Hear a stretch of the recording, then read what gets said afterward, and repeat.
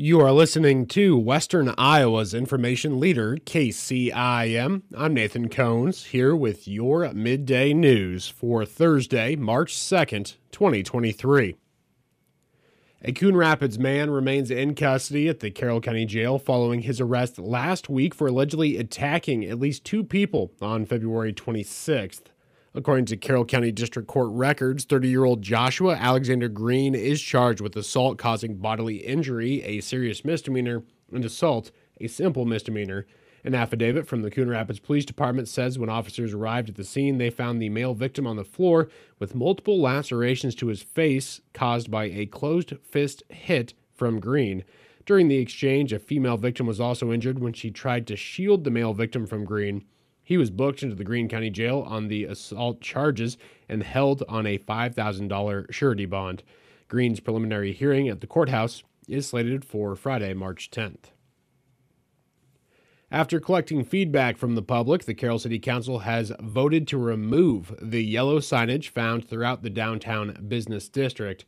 At the council's February 13th meeting, city officials considered a request to have these signs removed due to concerns about their condition and dated appearance. A resolution to remove the signs failed. However, the council indicated they would be willing to take it up again after giving the public time to provide feedback. Matt Miners, the Chamber of Commerce's Economic Vitality Director, says they reached out to downtown businesses asking if they'd like the signs to remain as they are. The question that was asked, it was a one-question survey. Do you want to keep the yellow business signs in the central business district? 14 no's. They do not want to keep the yellow signs. 5 yeses and 8 indifference. Miners adds they also received 5 responses by email, and all 5 favored having the signs removed. He notes the survey did not specifically ask respondents for their reasoning, but some did provide that information. Some individuals did email and give some commentary that it was the fading, the C's, just the inconsistent yellows, essentially, if you will. You know, it was kind of the basic commentary that we have heard so far on the issue. Interim City Manager Jeff Kaler says City Hall also received some feedback from the public, and those responses reflected the Chamber's data. I received a total of 5. 1 was to leave the signs, 4 were to take them out. And I think there's a little bit of overlap on some of the names I just saw here, but it was, like say, 4-1 in favor of taking them out. Because the issue had been voted on at a previous meeting, the City Council could bring it back for reconsideration by one of the members that previously voted against it. A motion from at-large Councilmember Laverne Dirks to do that passed 5-1, with Ward 1 Councilman Tom Bordenero being the sole nay vote. The motion to remove the signs passed on a 4-2 margin, with Ward 3 Councilman Kyle Bauer and Bordenero opposed. City officials directed staff to begin planning for the removal of the dozens of signs that have marked downtown for nearly 20 years. And the Carroll Chamber of Commerce hosted the 16th Annual Court Classic this past weekend in gyms throughout the community, and organizers are calling it a success at every level. A total of 45 teams competed in the youth basketball tournament on Saturday and Sunday. Program Director Ashley Schabel says, "We had a great weekend for basketball, and I can't say enough about our Court Classic team and all the volunteers that helped make it run so well. It takes many people, from site coordinators and concession stand workers to the local schools, who allowed the use of their gyms for the Court Classic to operate efficiently," and Schabel thanks everybody involved for their assistance. The influx of players, parents, and fans was an economic boon for the community as well.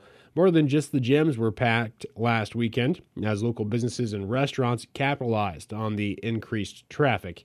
8 teams were named champions in their respective divisions and were presented championship shirts from Culver's and medals donated by Trophies Plus.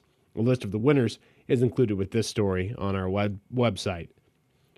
And we are going to step away here for just a moment. We'll be right back. More news is on the way after this on KCIM. March doesn't have a lock on all the madness. We've got some too. And we're giving away Mini Coopers at each Wild Rose location in Clinton, Emmitsburg, and Jefferson. It's Mini Madness now through March 31st. Earn points for entries when you play with your Club Wild card at Wild Rose Casino and Hotel, and you could score your own Mini Cooper. See Club Wild for details. Wild Rose Casino and Hotel, Jefferson. You'd rather be here. Must be 21 or older. If you or someone you know needs gambling treatment, call 1-800-BETS-OFF.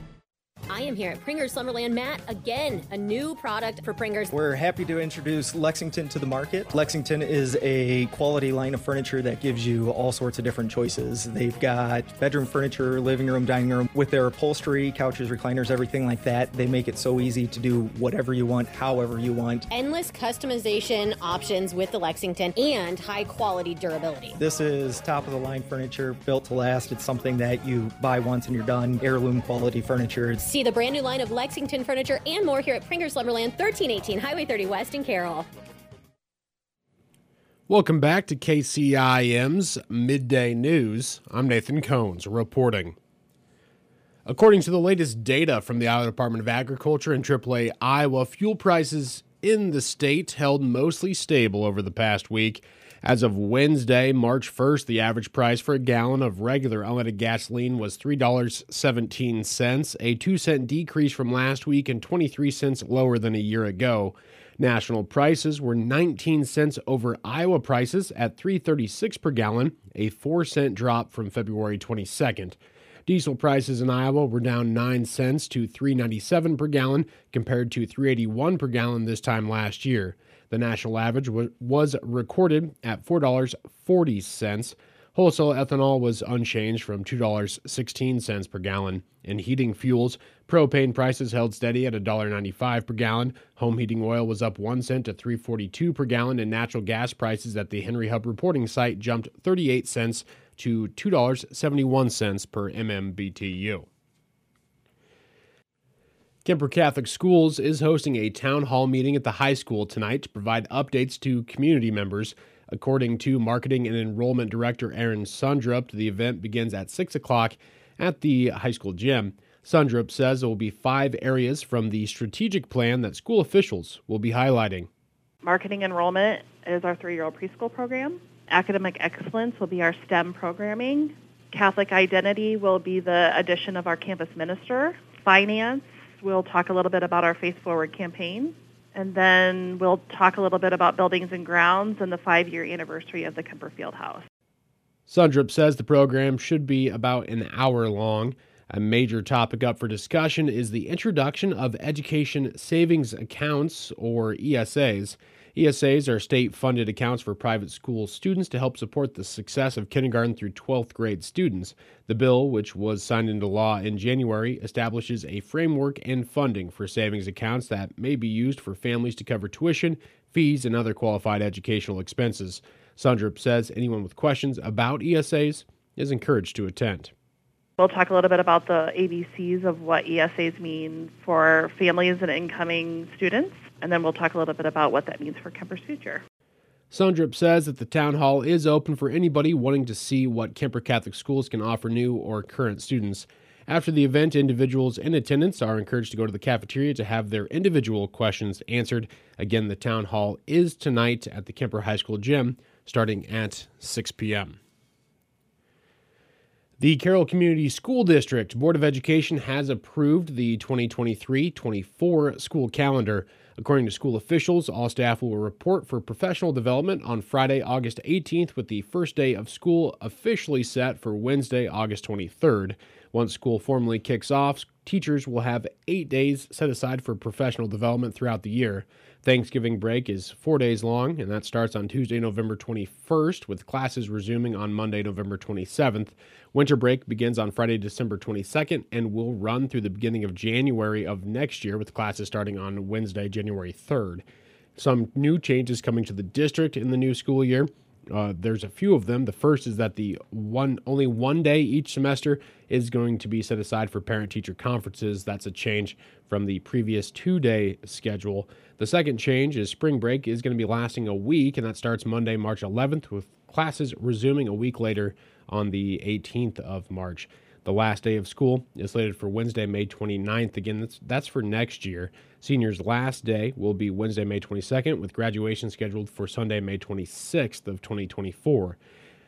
Stakeholders with additional questions about the calendar can use the contact points that are included with this story on our website. And that is going to wrap up your look at KCIM's Midday News for Thursday, March 2nd, 2023. For these stories and many more, be sure to check us out online by following us on Facebook and Twitter, on the web at 1380kcim.com, or through the Carroll Broadcasting mobile app. I'm Nathan Cohns reporting.